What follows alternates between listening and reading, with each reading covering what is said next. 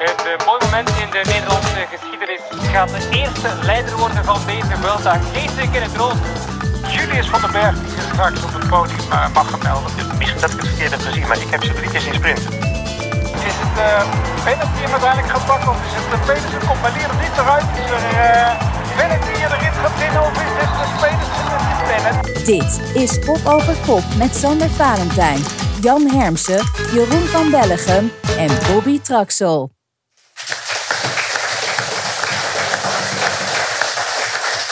Ja, dat klinkt al goed. Welkom terug bij een nieuwe aflevering van Kop over Kop in de Vuelta. Mijn naam is Andries Lamet en hier aan tafel zitten Jan Hermsen en Bobby Traxel. En u hoort het al, we zijn niet bezig met een reguliere Kop over Kop. We zijn live. We zijn in Oosterhout bij VV Oosterhout. En we hebben aardig wat mensen die naar ons zitten te kijken hier. Jan, Vuelta-commentator van dienst vandaag bij Eurosport. Jij hebt vandaag bewezen dat 3 grote ronden in 1 jaar dus toch kan. Dat is eigenlijk onmogelijk, hè? Ze zeggen dat het niet kan, maar... Nee, dat is de Thomas de Gent Award of de Marino Legarrette Award. Ik weet niet welke awards er allemaal zijn, maar het is inderdaad vandaag gelukt. En jij hebt die etappe verslagen. Den Bosch naar Utrecht was, ja... Ja, die was bijna net zo zwaar als de hele Tour de France ongeveer. Oké, daar komen we zo op terug. Bobby, ja, de Vuelta Hollanda. Na 2 jaar vertraging dan eindelijk van start dit weekend. Dit moeten voor jou ook heerlijke dagen zijn. Ja, zeker. Kijk, hoe vaak maak je het mee überhaupt dat een grote ronde eigenlijk in je land komt. Hè? 2015 hebben we Tour de France gehad. We hebben Assen natuurlijk Vuelta gehad. De Giro hebben we natuurlijk gehad. Dus het gebeurt al redelijk vaak in Nederland. Maar dat het dan eigenlijk nog in... Mag ik zeggen, je regio? Ik woon langer in West-Brabant dan dat ik eigenlijk vanuit Gelderland kom. Dus dan mag ik toch wel stiekem een beetje tot mezelf trekken, toch? Nou ja, je hebt het zo vaak over Rukven. Dan moet het haast wel. Ja, gelukkig. De Vuelta Hollanda dus, daar gaan we het vandaag over hebben. De eerste dagen van de Vuelta in Nederland. En zo zijn we er ineens midden in het weekend van dat startweekend in de Vuelta. We gaan komende maandag op de rustdag ook een podcast opnemen. Als u denkt, hey, zijn ze er nu alweer? Maar we zijn dus in Oosterhout. En we zijn in de kantine van VV Oosterhout, Sportpark de Contraille. En naast mij staat ook de wethouder van sport, Arnoud Kasteleins. Ik ga even uw microfoon aanzetten. Dan kunnen de mensen u ook horen. Ja, want ik denk dat u beter dan wij kunt uitleggen waar we precies zijn voor onze luisteraars van de podcast. En ik begreep wel dat we een goede stelling hebben ingenomen, want waar komt de Vuelta nou precies langs? Die komt langs de bovenste weg. Die komt eigenlijk voorbij het sportpark hier zo. En daar zijn we als Oosterhout natuurlijk apen trots op. Ik moet zeggen, een aantal jaar geleden toen ik net wethouder werd, toen mocht ik aanschuiven bij een aantal wethouders en dan ging het over de Vuelta. En dan zit je daar met bestuurders bij elkaar en dan de voorzitter was op dat moment de wethouder uit Breda. Dus een heel mooi verhaal natuurlijk over de Vuelta, maar uiteindelijk ik op zijn Arnoud, ja, wat hebben wij als Oosterhout er eigenlijk aan? Want ja, hij komt hier voorbij, hij race hier voorbij, hij gaat bij ons niet door de stad. Dus, en uiteindelijk deed dat wel een beetje pijn daar zo bij de organisatie. Maar ik ben afgelopen donderdag bij de ploegenpresentatie geweest. En als je dat dan ziet en ja, hoeveel beleving dat er is. En ja, wat we dan hier in Nederland voor elkaar krijgen om die Vuelta hier voorbij te laten komen. En dan ben ik toch wel eigenlijk heel erg trots voor de tweede keer dat hij dan voorbij Oosterhout komt. En dat wij ook ons eigenlijk aan bijdragen als gemeente Oosterhout. Ja, dus u bent bijvoorbeeld al trots voor wat er morgen gaat gebeuren. Ja. Daar gaan wij het zo meteen nog over hebben. Maar Oosterhout en wielrennen, dat gaat al wel verder terug. Hè? Want we hebben hier al de Eneco Tour gehad. Meerdere wielerkoersen die hier al gepasseerd zijn. Wat is dat dan met Oosterhout? Ja, we hadden vooral vroeger de Ronde van de Molen. Dus dat was een wielerronde. Heel lang geleden kwam bij mij eigenlijk voorbij. Als kind woonde ik daar. En dat was best wel een populaire ronde. Alleen, we hebben nooit niet echt die profs gehad. Zoals in Etteleur en in Roosendaal. En in de Ach van Kaam natuurlijk. En eigenlijk ben ik daar best wel jaloers op. Ik was daar in Etteleur afgelopen weekend. En dan denk ik bij mezelf, waarom hebben wij dat als Oosterhout niet? En ja, misschien is dat iets waar ik me gewoon misschien wel de komende 3-4 jaar voor in kan zetten. Om ook zoiets in Oosterhout voor elkaar te gaan krijgen. Want dat is wel heel erg mooi. Ik hoor het al. U wilt nog meer op de kaart zetten hier. Dat klopt. Laatste vraag. Wat gaan we morgen meemaken in Oosterhout? Want we kijken dus eigenlijk praktisch op het parcours. Wat gaat daar allemaal gebeuren? Nou, hier ontstaat een kleine kermis hier voor het parcours. Er gebeurt van alles en nog wat. Er is een voetbalwedstrijd als ik me goed heb laten informeren, tussen zo'n derby tussen Drimmelen, waar die ook voorbij komt, of de gemeente Maden en Drimmelen en de gemeente Oosterhout. Wij spelen tegen elkaar. Ja, en wat hier precies gaat gebeuren, nogmaals, het is één van onze snelwegen, zeg ik altijd. Ik denk vooral dat het in Breda gaat gebeuren. We zijn in Oosterhout, hè? Ja, dat klopt. Hier gebeurt het. Alleen, wat gebeurt hier? Ik denk dat ze hier voorbij flitsen, gewoon met 40, 50 kilometer per uur. En dan zwaaien wij naar ze. En dan hopen we dat er, denk ik, een Nederlander gaat winnen in Breda. Want daar staan wij in Oosterhout ook wel voor, denk ik. Kijk, nou, zo mogen we het graag horen. Ik denk dat iedereen het daar wel mee eens is. Dank u wel, wethouder Arnoud Kastelijns. Dan gaan wij door met de podcast. Dank u wel. Hey, Andries, jij durfde wel. Een gouden regel dat je eigenlijk een politici geen eigen microfoon geeft, hè? Dat weet je, hè? Ja, ik glad ijs. Okay. Maar goed, ja, het was binnen de tijd, hè? Wat gaan we doen vandaag in deze kop over kop? We beginnen eigenlijk klassiek, zoals altijd. Eerst het wielernieuws dat we gaan doornemen van de afgelopen week. En daarna gaan we terugkijken naar de eerste 2 etappes in de Vuelta. De etappes in Utrecht en die van vandaag met start in Den Bosch, finish in Utrecht. En we kijken natuurlijk vooruit naar de etappe van morgen, de etappe van zondag. Als u deze podcast luistert, dan is die al in volle gang. En we beginnen dus met het nieuws. Ja, we beginnen met het wielernieuws. En ik wil de feeststemming natuurlijk niet bezoedelen, maar vlak voor de Vuelta-start in Nederlands perspectief toch wel een treurige mededeling misschien. Want Tom Dumoulin, na de eerdere berichten, stopt nu per direct met wielrennen. Ja, Jan, is dat jammer of moeten we misschien wel blij zijn voor Dumoulin dat de knoop eindelijk is doorgehakt? Ja, we moeten voor hem voornamelijk blij zijn dat hij die knoop nu eindelijk heeft doorgehakt. Dat hij niet tot het eind van het seizoen nog een beetje aanrommelt. Eigenlijk ook vond het sowieso heel raar. Het bericht kwam en je denkt, hij stopt per direct. Maar dan gaat hij nog tot het eind van het seizoen door. Dat vond ik al heel vreemd. Maar uiteindelijk, hij heeft niet meer de motivatie kunnen vinden. Ik geloof dat hij in Etteleur nog in de profronde zou rijden. Dat is niet gelukt. Dat zou zijn laatste wedstrijd zijn geweest. Maar het is mooi geweest. En hij geeft dat zelf ook aan. Ik ben blij dat hij de beslissingen heeft genomen. En hij is tevreden mee. En hij is een begrip van zijn goede vriend Karsten Kroon... dat hij een tevreden en gelukkig mens is vanaf nu. En dat is, weet je gunt een profsporter alles. En zeker dat laatste. Precies. Ik hoorde het vandaag in de live-uitzending even dat je dat vroeg. En dat Karsten dat zei. En dat toch ook misschien wel het belangrijkste is. Ja, niet wat mij betreft, want hij had natuurlijk nog gewoon een paar jaar door moeten gaan. Maar wie ben ik om te zeggen dat hij dat nog een keer moet gaan rekken? Ik vind het doodzonde. Ik bedoel, dat vind ik ook. En dat vindt Bobby ook en dat vind jij ook. En dat vindt iedereen hier ook, omdat het een geweldige renner is. Maar goed, de laatste jaar hebben we toch ook niet heel veel meer ervan gezien. Maar ja, kijk, het kan ook altijd nog zo zijn dat we hier te maken hebben met een Heintje Davids. En dat hij volgend jaar of volgende week misschien denkt, ik vind fietsen toch wel weer leuk. Want ook dat hebben we al een keer meegemaakt met Tom Dumoulin. Precies. Maar nu is het echt definitief. Echt. Nou, geloof jij het of niet? Nee. Nou, ik geloof het wel. Okay. Maar wat is het toch met Dumoulin dat hij daar wel een beetje de schijn van heeft? Ja, je hebt het gevoel dat het toch nog weer ooit zou kunnen draaien, Bobby. Nou, ik denk in ieder geval dat hij het niveau nog steeds zou kunnen halen. Dat zagen we natuurlijk vorig jaar in Tokio. Daarna zegt hij van het gaat wat lastiger. Vooral natuurlijk in de Giro, waar hij toch echt een klopje op zijn kop heeft gekregen. En dat toch wel het begin van het echte einde is geweest. Ja, wij hebben eigenlijk ook altijd wel gedacht op het moment dat hij aangaf van ik stop, hadden we wel ook gedacht van gaat hij echt nog wel een keer terugkomen? Want dat is ook altijd een discussie geweest. En ik denk wel dat dit echt wel het einde is. Jammer genoeg. Hij is er wel jong genoeg voor inderdaad om nog terug te komen. Want ik dacht, heeft hij dit nou van jou afgekeken? Want jij was volgens mij 32. Dumoulin is bijna 32. Is het toch een relatief jong wielerpensioen? Heb je hem een tip gegeven? Als ik hem een tip had moeten geven, dan... nee. Nee, dat is totaal anders. Ik denk dat hij echt wel het plezier verloren had. Ik misschien ook, maar ik wel echt had gezegd van ik ga nog een jaar rijden. Op 1 januari 2014 wist ik stop aan het einde van het jaar. Dat wist mijn vrouw ook. En dat hebben we met elkaar ook zo beleefd, zeg maar. Dus het laatste trainingskamp in Kalpen, allemaal dat soort dingetjes. Dat zijn allemaal momentjes die je dan wel neemt. En dat heeft hij eigenlijk niet gedaan. Hij heeft eigenlijk in mei gezegd, oké, weet je, het is toch te gek, ik ga stoppen. Waardoor hij dat nooit, naar mijn mening, goed heeft kunnen afsluiten. En nu gewoon echt keihard met zijn bel in zijn carrière hakt en nu voorbij is. Dus ik hoop dat hij gewoon zijn rust vindt. Dat is het belangrijkste, denk ik. En dan begint ook het terugkijken op die carrière van Dumoulin. Natuurlijk, het gaat altijd over de Giro-winst. Ik zag ook nog, Bobby, dat jij van de week zei... de man die me aan het huilen heeft gemaakt. Ja, Ja, ik deed natuurlijk het verslag van de Giro, het jaar dat hij won. Ik denk dat het nog vooral in België hebben ze heel vaak gelachen om het feit dat ik zei dat hij moest gaan poepen. Iedereen weet wel dat in poepen toch in België iets totaal anders is dan wij in Nederland hebben. En vaak herhaald. Maar als je dan over de Vuelta spreekt, ik deed ook het verslag van zijn aankomst op de Cumbre del Sol.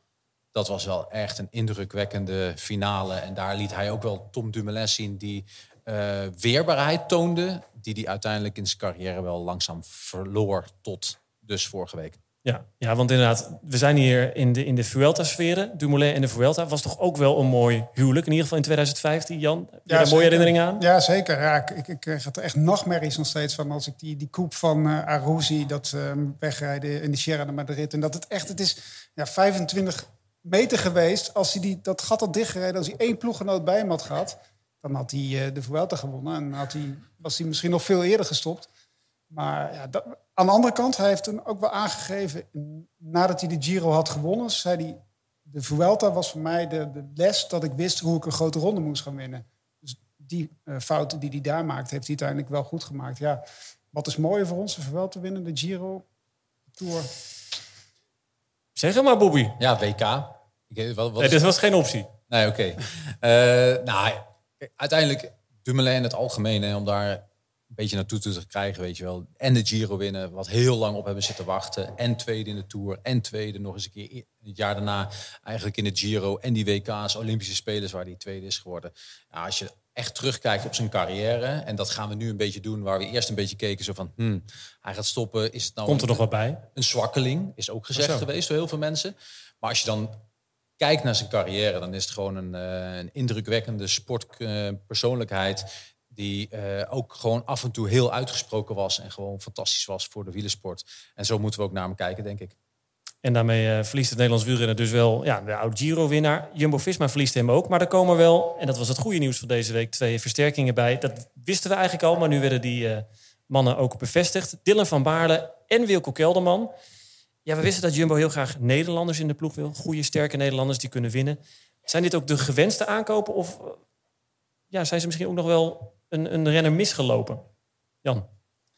Ja, dit zijn de 2 beste Nederlanders op de markt die je kan kopen. En de rest van de renners die erbij kopen, kan je af en toe bij zeggen van wat moet je ermee met Jan Tratnik? Ik bedoel, daar heb je als Nederlander natuurlijk niet zo heel veel gevoel bij. Heet wel Jan, dat jij nou dat uitgerekend zegt.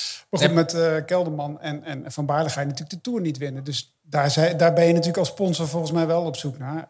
Die man die ze daarvoor hadden, die gaat weg. Er komt echt wel wat talent aan voor de toekomst. Maar je zal het voorlopig toch nog met een Deen en een Sloveen moeten doen voor de komende jaren voor een teamoverwinning. Maar goed, voor het ploeggevoel is het wel fijn. Ja, maar een tijdje geleden begreep ik ook dat Arendsman, hadden ze er ook wel graag bij gewild, toch, Bobby? Ja, nee, daar hebben ze echt hun best voor gedaan om Arendsman binnen te halen. Ik denk dat het ook een hele belangrijke, ik denk ook op dit moment de enige jongen is in het profpeloton, Nederlander is, die een grote ronde zou kunnen winnen. Ook dat weten we nog niet zeker, maar wel eentje dus met de potentie. Dat is ook goed voor je marktwaarde trouwens. Arendsman hebben ze misgelopen. Die gaat dus naar Ineos Grenadiers. Dat is wel eentje waar ze een nachtje, Dat was even slikken. Daar hebben ze wel even voor moeten. Daar hebben ze echt wel van gebouwd hoor, bij Jumbo-Visma. Maar goed, gelukkig is Wout van Aert een Nederlander. Ja, daarom. En Remco Evenepoel heeft ook bij PSV wel. gevoetbald, toch? Dus eigenlijk ook een Nederlander. Praat ook als een Nederlander. Waar hebben we het dan nog over? Toch? Ja. En de tourploeg van Jumbo-Visma bestond ook vooral uit Belgen, toch? Ja, er waren weinig Nederlanders, hè? Ja. Verwachten jullie nog veel van Kelderman zelf voor het grote rondewerk in de toekomst? Zeker. Ik denk dat dit de manier is om de Giro te winnen voor hem. Kijk, Tour, Jan zegt het al, daar geloofden we niet direct in. Waarom ook nog niet? Maar vooral een andere grote ronde winnen. Ik denk dat dat wel in de mogelijkheden is voor Wilco Kelderman. Dus Vuelta of Giro. En Van Baarle, Jan, die heeft de Roubaix gewonnen. Die werd tweede in Vlaanderen, tweede op het WK vorig jaar. Eigenlijk is dit de beste klassieke renner van Nederland op het moment, toch? Ja, en die gaat in de ploeg rijden waar de beste klassieke renner ter wereld misschien rijdt. Dus daar ben ik wel heel geïnteresseerd in hoe ze dat gaan doen met z'n tweeën. Maar het is een top aankoop. Van Baarle, die natuurlijk uit de opleiding komt van Rabobank destijds nog, toen echt niet naar die ploeg wilde, hè? Belkin toen. Dus op zich is het wel een beetje een frappante overgang eigenlijk ook. Maar goed, hij hij maakt hem wel. Dus wel, ja, en ik vind het voor die ploeg uitstekende aankoop. Dat wat betreft dus de aankopen van Jumbo-Visma. Er was ook nog heel ander nieuws deze week. Eigenlijk een beetje onopvallend. Een werelduurrecordpoging dat prompt ook nog eens binnengehaald werd. Niet door echt een hele bekende naam, hè Jan? Had jij hem een beetje op je radar? Ja, ik wist dat hij aan ging vallen inderdaad. Want het jaar daarvoor had hij het Brits record gepakt. En was hij ook al dicht in de buurt van de tijd van Kampenaerts. Kwam Daniel Bigham, zoals de NOS kopte. Een amateur pakt het werelduurrecord. Dat is niet helemaal treffend, hè? Nee, hij is de aerodynamica specialist van Team Ineos. Er was nog een plekje vrij op de baan in Grensje, omdat Filippo Ganna daar niet ging rijden. Die zou trouwens een week later het werelduurrecord aanvallen. Maar ja, het is... Zijn vrouw, Joyce Loden, heeft ook het werelduurrecord gehad bij de vrouwen. En aan de ontbijttafel, hebben ze het volgens mij alleen maar over het werelduurrecord. En hij rijdt ook gewoon 500 meter verder dan Victor Kampenaerts. Ja, dat is natuurlijk bizar goed, maar het is geen koekenbakker. Hij is daar met alles hierin bezig. Het is een Graham O'Brien-achtige fanaticus. Dus ik zag hem ook niet aankomen dat hij het ging pakken, maar het is wel mooi dat hij hem pakt.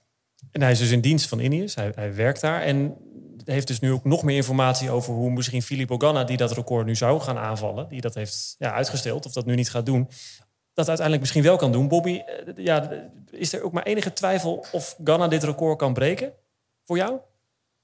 Je moet het natuurlijk eerst nog maar zien, maar alle tests wijzen erop dat hij daar toch wel aan zou moeten kunnen komen.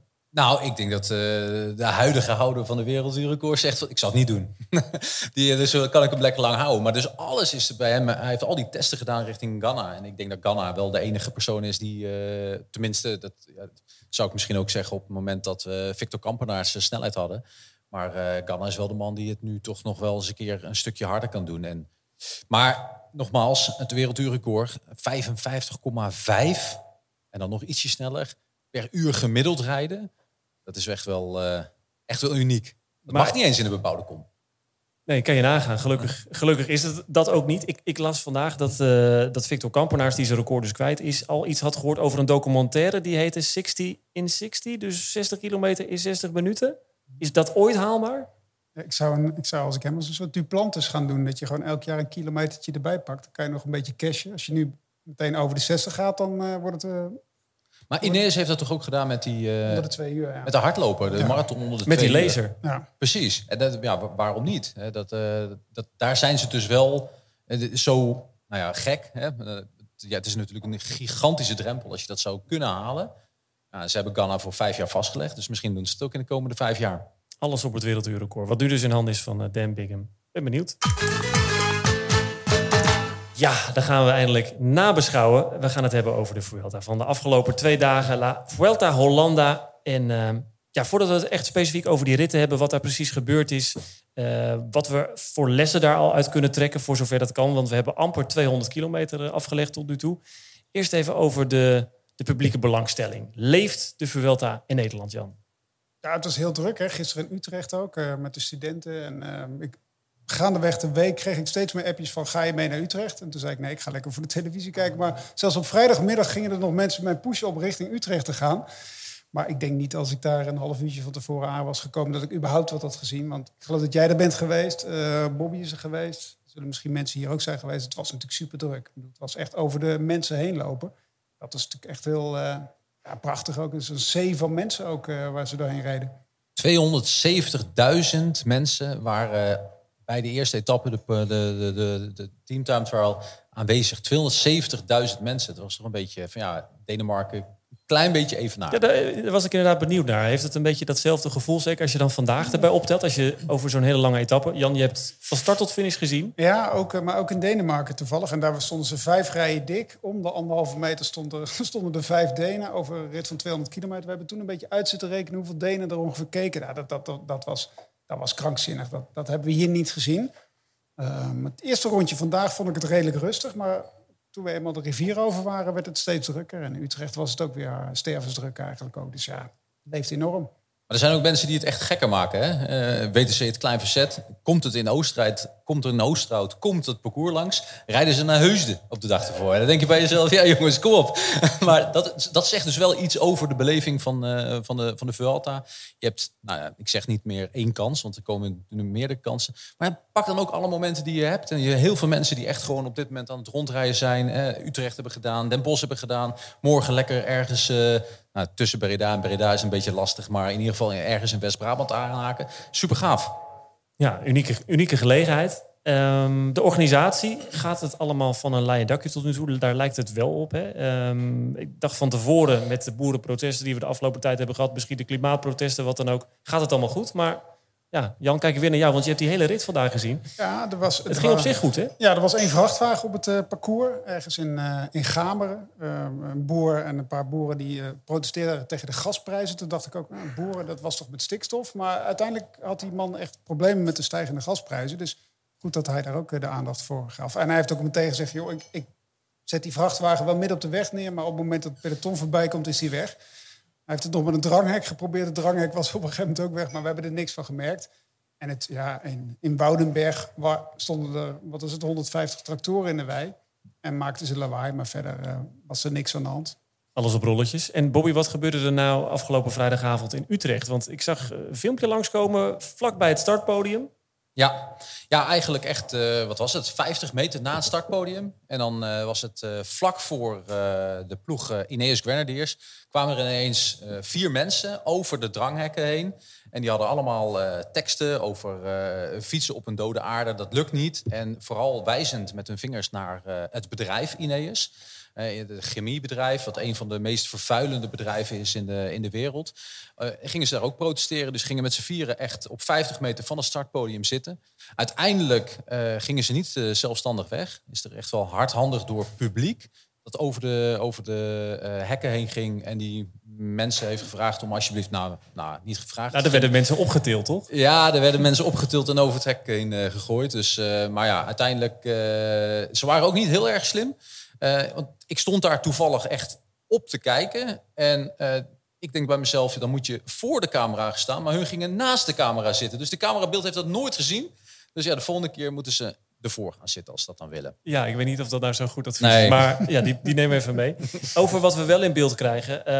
Ik probeer me dan een beetje in Spaanse hoofden te verplaatsen. En die zien dan zo'n start midden in Nederland, in Utrecht en Brabant. En ja, al het moois wat dan langskomt. En dan bijvoorbeeld op de eerste dag Castillo de Haar, Kasteel de Haar. En al die mooie namen. Hè. Wat was het? Ciudad Fortificado. En dan komt daar ineens die piramide van Austerlitz. Ja, dat wordt nu een hit natuurlijk in Spanje. Ja, daar gaan ze met busladingen naartoe komen inderdaad, ja. Dat moeten ze daar wel even goed uitleggen wat er nou precies is. Leg jij het maar uit. Het is mij ook totaal vreemd hoor, waarom er een piramide in Austerlitz staat eigenlijk. Ja, ik weet dat het iets met Napoleon te maken heeft. Maar goed, nu ga ik me ook achter de oren krappen. Maar we moeten wel even rectificeren. Want in de vorige aflevering, in de preview, heeft Sander Valentijn gezegd dat ze over de piramide heen fietsen. Bobby, dat gaat lastig, niet, hè? Nee, dat ging heel lastig. Dus maar ik ben benieuwd of het indruk heeft gemaakt op de rest van de wereld. Laten we het gaan hebben over die eerste etappe en wat daar precies gebeurde. We gaan er een beetje chronologisch doorheen. Maar wat toch wel zeker is dat dit het moment van de avond was. Er wordt wel gesproken, je ziet het hè? Geesink komt daar centraal naar voren, Karsten. Het gaat gebeuren. Het gaat gebeuren. Dit is een mooi moment in de Nederlandse geschiedenis als het gaat over het wielrennen. Roglic die vuurt hem naar voren. En Robert Geesink gaat de eerste leider worden van deze Vuelta. Geesink in het rood. Jumbo-Visma wint de ploegentijdrit en een Nederlander in het rood. Ja, dit is prachtig. Dit is prachtig hoor. Een heel mooi moment. Goh, en wat een mooie blijk van waardering van de hele ploeg. En Roglic in dit bijzonder hè, voor het werk wat Robert Geesink de afgelopen jaren heeft gedaan. Het was duidelijk te zien hè, dat Roglic zich er druk om maakte. Hè, dat hij Geesink aanvuurde om naar voren te gaan. En terecht.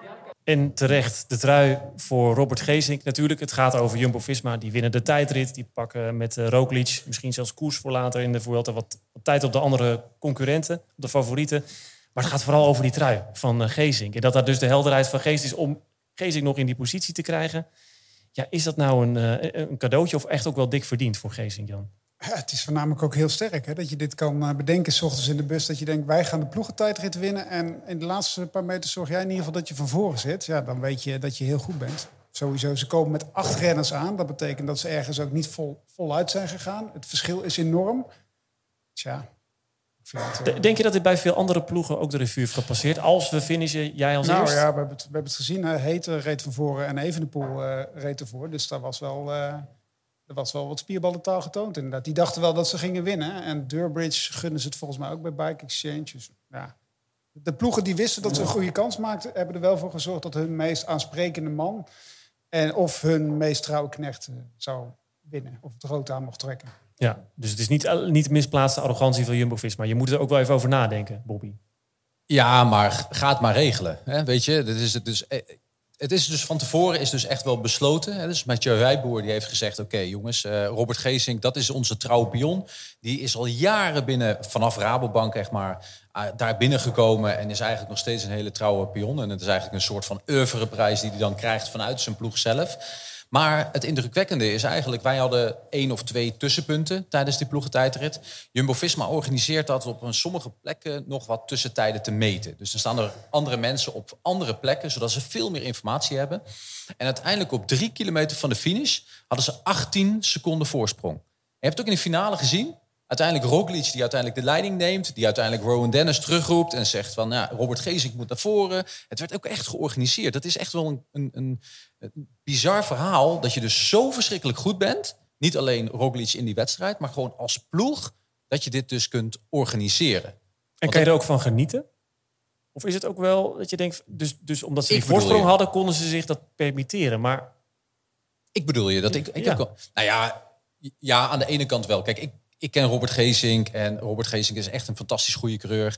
En die verdient dit ook. Het is zijn eerste leiderstrui in een grote ronde. Dus dat is ook nog wel speciaal. Toen hij zijn eerste rit won in de Vuelta, toen deed ik ook het verslag. En toen dacht ik bij mezelf van, ik ga eens even zijn lijstje even snel opzoeken hoeveel grote ronde etappes hij al gewonnen had. En dan, slechts 1. Dus ik heb Robert Geesink wel zo hoog staan. Terwijl soms qua resultaten dat niet altijd zo zichtbaar is. Maar hij verdient dit wel en ik vind het mooi. Hij wist ook dat het voor 1 dag zou zijn. Want hij wist ook met de reglementen dat een andere renner van zijn ploeg het vandaag wel zou overnemen. Waarover straks meer, natuurlijk. Precies. Jan, die carrière van Geesink is wel bijzonder. Hè? Eerst echt een beetje de hoop in bange dagen voor het Nederlandse wielrennen. En daarna zich helemaal omgeschoold tot knecht en in dienst rijden. Ja, veel pech gehad natuurlijk. Hè. Veel gevallen ook. 5e en 6e in de Tour geworden. Vuelta-rit gewonnen. Mooie eendagswedstrijden gewonnen. Emilia 2 keer gewonnen. Ja, dan ben je echt een grote. Montreal, Quebec heeft hij gewonnen. Maar ja, de grote belofte waar wij natuurlijk allemaal op zaten te wachten als Nederlanders. Hè, want we kwamen natuurlijk uit een enorme... Het is nu droog in Nederland, maar de wielerdroogte duurde al volgens mij sinds TU Rally ongeveer. En daar kwam Geesink in één keer met Wening en met Kelderman en zo. En we dachten van, die jongens die gaan wat winnen. Terwijl we hadden natuurlijk al jaren niks gewonnen. Dus de verwachting was ook heel hoog. En ja, dat was ook een beetje wat Geesink...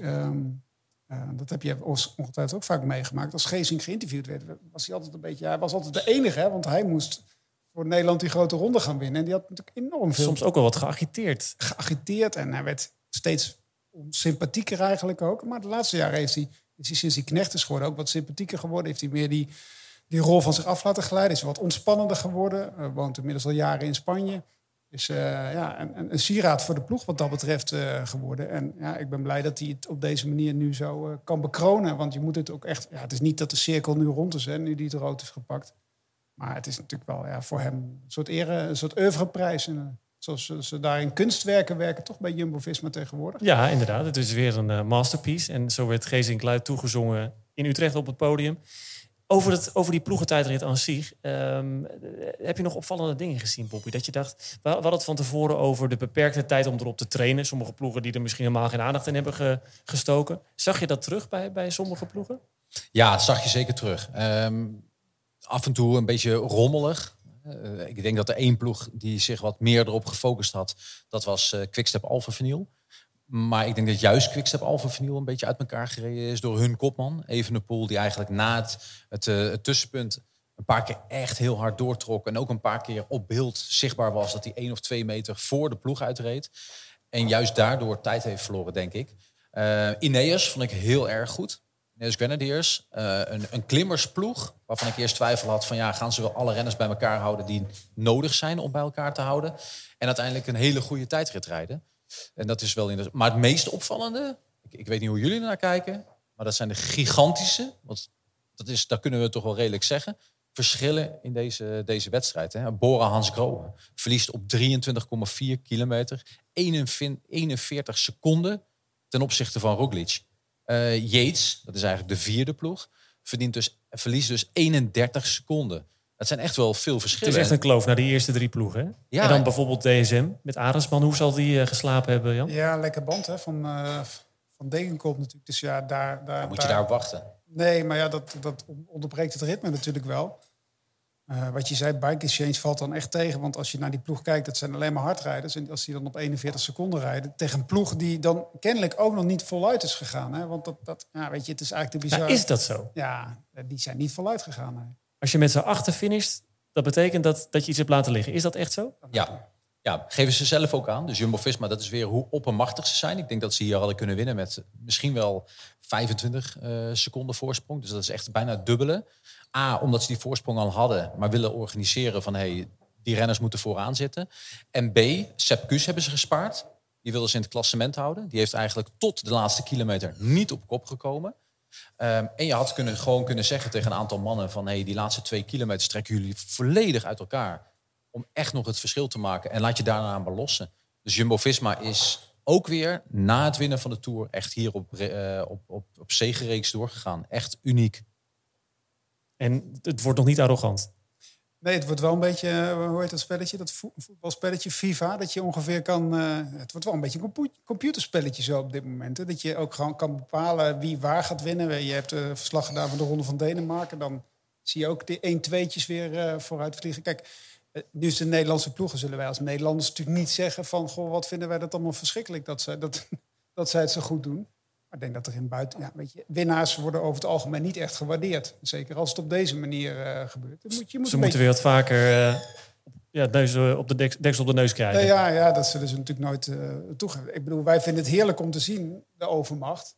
Maar je moet niet gaan overdrijven, zeg maar, toch? Nee, precies. Laten we doorgaan naar de tweede etappe. Die was vandaag de rit van Den Bosch naar Utrecht. De passage over de Utrechtse Heuvelrug, de vliegbaan van Soesterberg en natuurlijk de finish in Utrecht. Zit daar in zijn eentje. Gaat richting het wiel, knokt dan met McLeay. Die Merlier echt een beuk geeft daar. Waardoor hij een beetje uit positie komt. Ook Stuart komt er op deze manier maar uit. We gaan hier sprinten in de Uithof met Pedersen en met Bennett. Is het Bennett die hem uiteindelijk gaat pakken? Of is het Pedersen? Komt Merlier er niet meer uit? Is er Bennett die de rit gaat winnen? Of is het Pedersen? Het is Bennett. Daar is hij dan toch, hè? Ja. Daar is hij dan toch. Ja, daar was hij. Daar was hij dan toch, Jan. Als het moet, dan staat hij er ineens wel. Dat is eerder dit seizoen niet zo geweest. Wat is dat nou voor vreemd seizoen? Wat is een vreemde vogel eigenlijk? Wel een hele vreemde vogel. Want het interview wat eerder in de uitzending was met onze collega Sander Kleikers... noemde hij zichzelf de weakest link in het team. Hij zei, ik schaam me eigenlijk een beetje voor mijn manier van rijden. Ik heb een geweldig team en ik maak het gewoon elke keer niet af. Nou ja, dan ga je als commentator je lijstje afwerken. En dan zet je streep door Bennett. Want ja, die gaat niet sprinten. Het zal wel weer voor Poppel zijn. Maar in één keer gooit hij hem ertussen. En pakt hij hem. Maar het is een enorme twijfelaar. En dat is natuurlijk mooi om te zien. Als mens is het prachtig om te zien dat een topsporter twijfelt. Maar als ploeg word je er wel af en toe volgens mij horend dol van. Als je een kilometer van tevoren zegt... ja jongens, ik heb nu geen goede benen, maar we moeten toch voor je werken. Ja. Maar ze hebben toch gekozen om hem het vertrouwen te geven om ervoor te rijden. En dan betaalt hij het ook uit. Maar het is wel een gokje. Misschien haast wel lastiger dat hij het dan af en toe wel uitbetaalt. Dan kan je hem ook weer niet helemaal afschrijven. Dus dat zal binnen die ploeg soms niet heel makkelijk zijn. Bobby, het was ook wel een chaotische sprint, hè? Ja. Of is het altijd?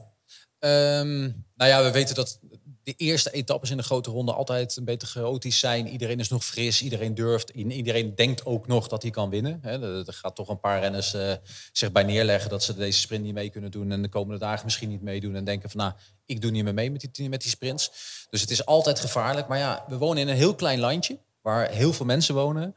En wat je zag is dat er toch wel een hoop wegmeubilair wat ik altijd zeg, 364 dagen per jaar heel erg belangrijk om de veiligheid van sommige zwakkere weggebruikers te verzorgen. Maar 1 keer per jaar, als we daar dan koersen, dan is het super gevaarlijk. En dat zag je vandaag toch ook wel. En ja, dan maak ik altijd de grap van hier in Nederland ga je de Vuelta niet winnen, maar je kunt hem wel verliezen door echt een verschrikkelijke valpartij. En gelukkig is dat nog een klein beetje weggebleven. Gerbert Thijs is heel zwaar gevallen. We weten ook nog niet of hij nog doorgaat.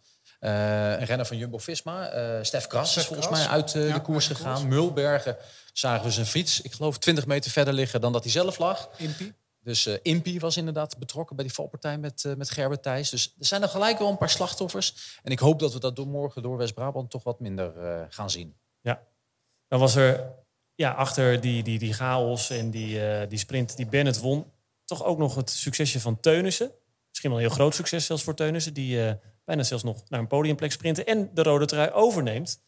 Dus ja, Geesink, je verklapte dat al een beetje. Hij raakt hem na 1 dag weer kwijt. Gaat Teunissen die trui naar Spanje brengen of is het na morgen weer iemand anders? Nee, ik had misschien gedacht van misschien is er nog ook daar weer binnen Jumbo een afspraak van nu jij en dan de volgende dag jij. Het volgende level in het computerspel. Dat hadden ze kunnen regelen. Hè, want ze hadden heel makkelijk tegen Sam Omen kunnen zeggen, die hier morgen natuurlijk door West-Brabant rijdt, van bij Mike Teunissen blijven en jullie worden 50ste en 51ste. En de renner van Jumbo-Visma, die als eerste over de finish zou komen, zou dus die leiderstrui overnemen. En dan morgen Mike Teunissen mee laten sprinten en uiteindelijk hem in de volgende leiderstrui zetten. Zo kun je het hele rijtje afwerken. Maar dat hebben ze niet gedaan. Of in ieder geval, Mike Teunissen heeft toch een bepaalde zekerheid ingebouwd. En die dacht van ik sprint dus heel hard. En dan word ik 4e. Ja, dat gaat morgen niemand kunnen afpakken als hij geen tijd verliest in ieder geval. En Jan, moet hij niet gewoon aan deze Vuelta altijd gaan meesprinten? Want hij kwam heel kort. Ja, sowieso. Hè. Dat deed hij die Tour toen hij het geel pakte ook. Het is een jongen die ontzettend veel kwaliteit heeft, maar zich ook heel makkelijk schikt in kennelijk in een knechtenrol. En ik hoop dat hij bij zijn nieuwe ploeg wel meer vrijheid krijgt. Ja, het is ook de vrijheid die je zelf neemt natuurlijk. Maar vandaag was dat perfect. Maar ik denk dat er nog veel meer in zit. Hij kan morgen in Breda ook gewoon in het rode sprint winnen. Als hij het goed aanpakt. Het is niet echt een Mike Teunissen aankomst. Maar goed, hij heeft in ieder geval vertrouwen. 4e. Dus misschien morgen kan hij zomaar winnen. We gaan het straks nog hebben over die etappe van morgen. Daar gaat het hier natuurlijk om, hier in Oosterhout. Het moment van de dag was misschien wel helemaal niet die sprint. Het was de Alto de Amerongse Berg. Daar hebben we weken naar uitgekeken. En eindelijk was daar dan die bergsprint. Wie kwam er in de kopgroep? Dat was eerst al de vraag. Nou, uiteindelijk 2 Nederlanders, Jetse Bol en Julius van den Berg. Daar ligt de meet. Is het? Daar ligt de meet. Is het de Fransman of de Noord-Hollander? Het is een Nederlander die hem pakt. Het is Julius van den Berg die zich straks op het podium mag gaan melden. Op de Côte Amerongse. Alto de Amerongse. Ja. Misschien dat ik het verkeerd heb gezien, maar ik heb ze 3 keer zien sprinten. Ja, 3 sprintjes, daar leek het inderdaad wel op. Het was heel warrig waar die streep nou getrokken was. Nu was het van de Amerongse Berg. Daar zullen veel mensen die hier zitten en die het luisteren, die zullen wel een keer opgefietst zijn. Dan heb je de moeilijke en de makkelijke kant. Dit was al de makkelijke kant. Een berg die steeds minder een berg wordt. En waar leg je de streep dan? Ja, misschien niet eens op de top. Ja, volgens een rondeboek wel. Maar dat weet jij ook en Bobby ook. Spaanse rondeboeken, daar moet je niet al te veel waarde aan hechten. Deze jongens zijn natuurlijk wel op verkenning geweest. Dus ze wisten wel waar de streep lag. Maar ze hebben het wel spannend gehouden. Want vanaf Amerongen begon de klim. Maar uiteindelijk begon die dan toch nog 500 meter later. Dus Bol, die begon eigenlijk een beetje te vroeg al. Die reageerde ook misschien een beetje te laat. Ja, dat was zijn moment natuurlijk. Hij was de man die het moest gaan doen daar. Maar het was een beetje apart, toch? Nou ja, als je Julius van den Berg heet, dan moet je die berg eruit toch hebben, toch? Zeker, ja. Maar Julius van den Berg pakte ook nog eventjes de Dynamic verzorgingspakket volgens mij, voor je fiets in ieder geval mee. Want er stonden een paar natuurlijk. Dynamic is eigenlijk een productenleverancier van producten om je fiets schoon te houden en te onderhouden. En die had dus eigenlijk op, 200, 300 meter voor de top, had hij eigenlijk een paar vlaggen neergezet. Zo van, ik zal eens voor mijn eigen oren of voor mijn eigen... Ja, door een eigen sprint bedacht. Zorgen. Maar ik denk dat Julius van den Berg... Pakt alle prijzen. Daar nog even langs kan voor een extra prijsje. Maar het zag er een beetje knullig uit, eerlijk gezegd. Toch? Ja, Bol heeft in ieder geval de prijs van de strijdlust gewonnen. Dat is wel echt een troostprijs in dit geval. En het was ook al in de aanloop... Want laten we eerlijk zijn, we wisten vandaag gaat het een sprint worden. Dus het ging wel echt eventjes om die bergpunten. En de aanloop daar naartoe was al onrustig. Hè? Bol die moest al erachteraan rijden. Want achter hem wel het sterkste van die 5 in een sprintje. Ja, nou goed, hij heeft het overal gezegd. Hè? Hij zou de Nederlandse of de opvolger van Maarten Tjalling hier worden. Op zijn 14e had hij daar al een wegwedstrijdje gewonnen. Dus hij kende de klim. Ook Julius kent die klim natuurlijk goed. Die mannen zijn er al de afgelopen dagen geweest. Goed, hij is op papier is hij de snelste. Julius is ook niet heel traag natuurlijk.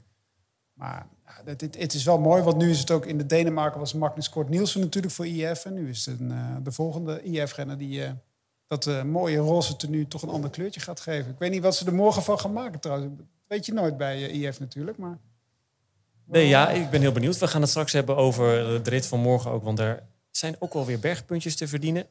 Ten slotte, conclusie na 2 dagen Vuelta in Nederland. Is er al iets te zeggen? Want je had het al even over de ploegentijdrit. Ja, Evenepoel is goed, die rijdt zijn hele ploeg aan gort. De klimmers van Ineos doen het goed. Roglic, is die in orde?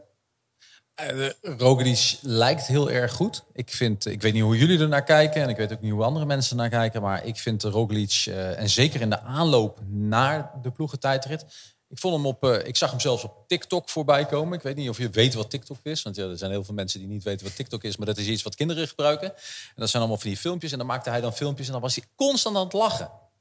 En ik heb Roglic nog nooit zien lachen. Ik weet wel dat als je gebroken ruggenwervel hebt, dat je dan beter niet op TikTok kan zitten, toch? Ik weet helemaal niet waarom je op TikTok zou gaan zitten. Maar daar heb ik elke dag ruzie mee met mijn dochter. Maar oké. Roglic is heel super enthousiast. En ik twijfel daar nog steeds aan. Is dat nu echt dat hij super zeker is van zijn 4e en historische overwinning? Dus nog nooit 4 keer achter elkaar een Vuelta gewonnen. Of is het eigenlijk allemaal schijn en probeert hij daarmee zand in de ogen te gooien? Ik weet het niet. Ik weet het echt niet. Het zou een soort masker kunnen zijn. Wat denk jij, Jan? Nou, in de Tour heeft hij dat masker ook redelijk goed opgehouden. En ik snap sowieso dat hele verstoppertje spelen niet, wat ze bij Jumbo-Visma af en toe doen. Maar 2 weken geleden postte hij een foto van ik ga weer trainen. Iedereen die in Monaco woont weet dat hij daar echt wel daarvoor ook al aan het trainen is geweest. Dus niet dat hij dan met zijn benen omhoog in zijn appartement naar tv zit te kijken. Dus hij is echt wel bezig geweest. Dus niet dat hij nu in één keer van ik kan weer fietsen, ik ga weer trainen en ik ga de Vuelta winnen. Dus hij is gewoon in goede vorm. Anders was hij niet eens hier gestart. Dan hadden ze gewoon Olaf Kooi mee moeten nemen misschien, de sprinter. Want dan was je misschien met een andere ploeg hier naartoe gegaan. Dat had ik wat logischer gevonden eigenlijk ook. Als je geen klassement kan rijden, dan moet je voor andere doelen gaan. En dan had ik het wel gedurfd met Kooi. Maar ze stellen hier Roglic op en dat is maar met één gedachte. En dat is gewoon het winnen van de... Ja, tuurlijk. Anders dan waren ze hier nooit... Ik denk dat Roglic niet gestart was als hij niet zeker wist van ik maak kans om deze Vuelta te winnen. Ik hoor het al, we zijn dus eigenlijk niks wijzer geworden nog. Nee. Nee, eigenlijk nog niet. Nou, mooi. Snel naar de dag van morgen. Ja, de voorbeschouwing. Morgen de grote dag. Ik zie hier overal Bamos Oosterhout staan en Vuelta Hollanda. Ja, het gaat echt gebeuren. De Vuelta trekt door Oosterhout, de rit met start en finish in Breda. 193,5 kilometer. 250 hoogtemeters, Bobby. Ja. Pittig dagje. Ja, ik denk dat ze een hoop viaducten pakken of weet ik veel iets. Maar waar halen ze die vandaan? Ja, knap. Wat kunnen de renners gaan verwachten morgen van de rit? Is het vergelijkbaar met vandaag? Het is iets rustiger, denk ik. Hè. We weten wel sowieso dat bijvoorbeeld de Utrechtse Heuvelrug en zeker ook in Utrecht het toch wel een stuk drukker is en veel meer verkeersobstakels zijn. Hier natuurlijk ook in West-Brabant, maar naar mijn mening iets relaxer. Okay. Dus we rijden eigenlijk gewoon vanuit Breda rijden we een beetje naar het zuiden. Hè. Ze willen België ook nog even aandoen via Barla-Nassau. En zo via Dongen, Oosterhout in. En dan via Maden weer verder naar het westen van Brabant. Nou, laten we daar even op inzoomen. Want we zijn in Oosterhout. We zitten hier aan het parcours. Dat ligt dus op ongeveer naar een kilometer of 60. Zo ongeveer. En jij bent voor mij wel een beetje de Brabant-expert van dit gezelschap. Dus wat is ongeveer de route verder vanaf dan? Nou ja, kijk, uiteindelijk, dus net wat ik zeg, we rijden naar beneden richting Barla-Nassau. Proberen we daar, doen we Kaam bijvoorbeeld aan. Gaan we dan weer omhoog richting Dongen, hier langs Oosterhout. En dan rijden we richting Maden. Van Maden rijden we gewoon echt bovenlangs, zeg maar, naar Drimmelen. Of ja, Drimmelen is Maden. En dan rijden we zo door naar het westen van Brabant richting Bergen-op-Zoom. Via Bergen-op-Zoom, via Wouw. Ja, daar gaat echt superfeest zijn. Daar zijn ze al heel lang ook mee bezig. En dan gaan ze door de gemeente Rukven, maar specifiek natuurlijk de sprint in Willebord. Willebord waar ook veel Spaanse invloeden zijn. Waar ook nog eens een keer de finishlag van de Tour de France 1978, Jan Raas. En daar reizen ze dus langs en dan reizen ze over de rit, richting Breda en dan via de rondweg finishen. Dankjewel, Bobby. Dit is uit je hoofd. Ik heb er een kaartje bij, maar het klopt helemaal. En Jan, over die aankomst, want vandaag was het toch, zeiden in ieder geval veel renners dat het wel weer toch al chaotisch was of gevaarlijk in het centrum, of niet in het centrum, op de Uithof in Utrecht. Wat voor aankomst hebben we ongeveer in Breda? Is dat overzichtelijk? Ja, een beetje hetzelfde. Als je finish natuurlijk in een grote stad en waar ze het zoals vandaag een beetje rustig aan doen in het begin en daarna toch nerveus worden, zullen er toch wel weer valpartijen zijn. Daar ga ik eigenlijk wel vanuit. Ik dacht dat het eigenlijk morgen ook nog zou gaan regenen. Maar mijn bijen-app is niet zo adequaat. Jouw weervoorspellingen die komen nooit uit. Dus dames en heren, wees gerust. Het wordt gewoon mooi weer als Jan het zegt. Stralend weer waarschijnlijk ook. Dus, en geen wind. Maar nee, altijd een gevaarlijke finale. En de laatste kans natuurlijk voor de sprinters eigenlijk voor de komende tijd. Voor een hele lange tijd. En ook nog een kans voor een puntenpakker op het bergsprintje om naast Julius van den Berg te komen. Of misschien dat Van den Berg zijn leiding wel verstevigt. Het is nog wat makkelijker dan de Amerongse berg, hè? De reizende weg. Is dat een berg die bestaat ook? Of gaan ze gewoon de reizende weg? Ik zie hier alleen maar staan 300 meter, 3,7%. Bobby? Reizende weg. Dat is een klimmetje voor jou. Daar is ook jaarlijks is eigenlijk daar een criterium. Dus Hoogrijden, Ossendrecht. Het is best wel... lastig kunnen we niet zeggen. In mijn conditie nu misschien wel lastig, maar het stelt eigenlijk niks voor. Maar ze willen daar toch die puntjes even wegleggen. En dan moet je dus moeite doen om iets te vinden. Ik had eigenlijk kunnen zeggen hier van Oosteruit, we zitten hier in Overhuis, we hadden het net zo goed hier op het viaduct richting Maden kunnen doen, hoor. Nou, dat is Brabantse Wal is dat? Ja. Okay. Brabantse Wal.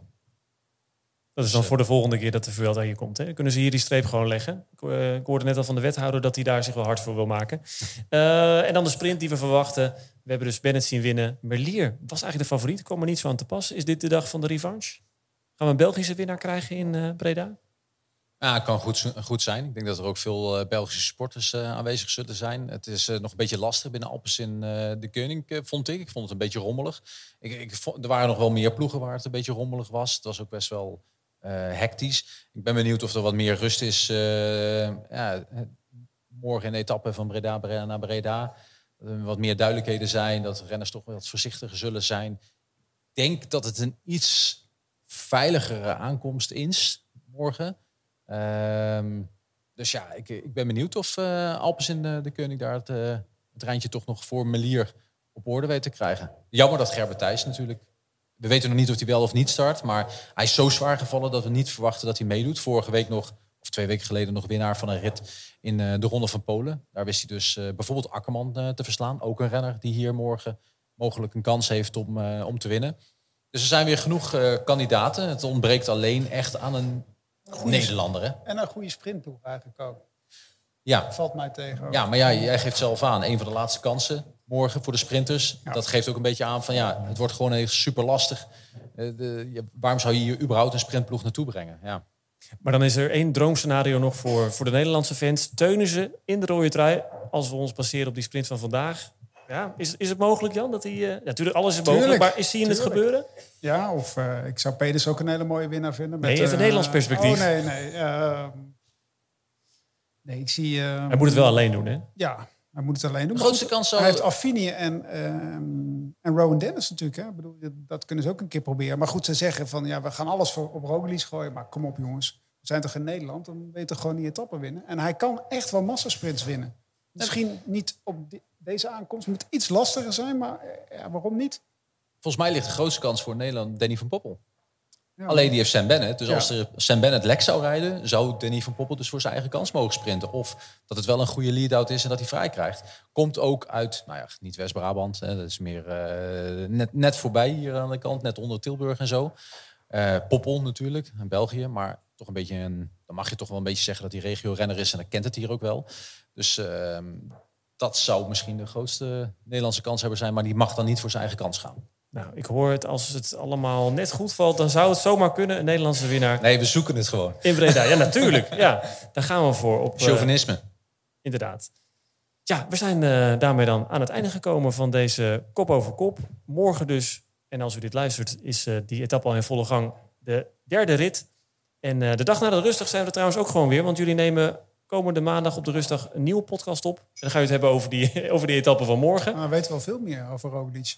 Ja. Precies. En dan zijn Sander Valentijn en Jeroen van Bellegem er ook weer. Dus graag tot dan. En Oosterhout, bedankt hè.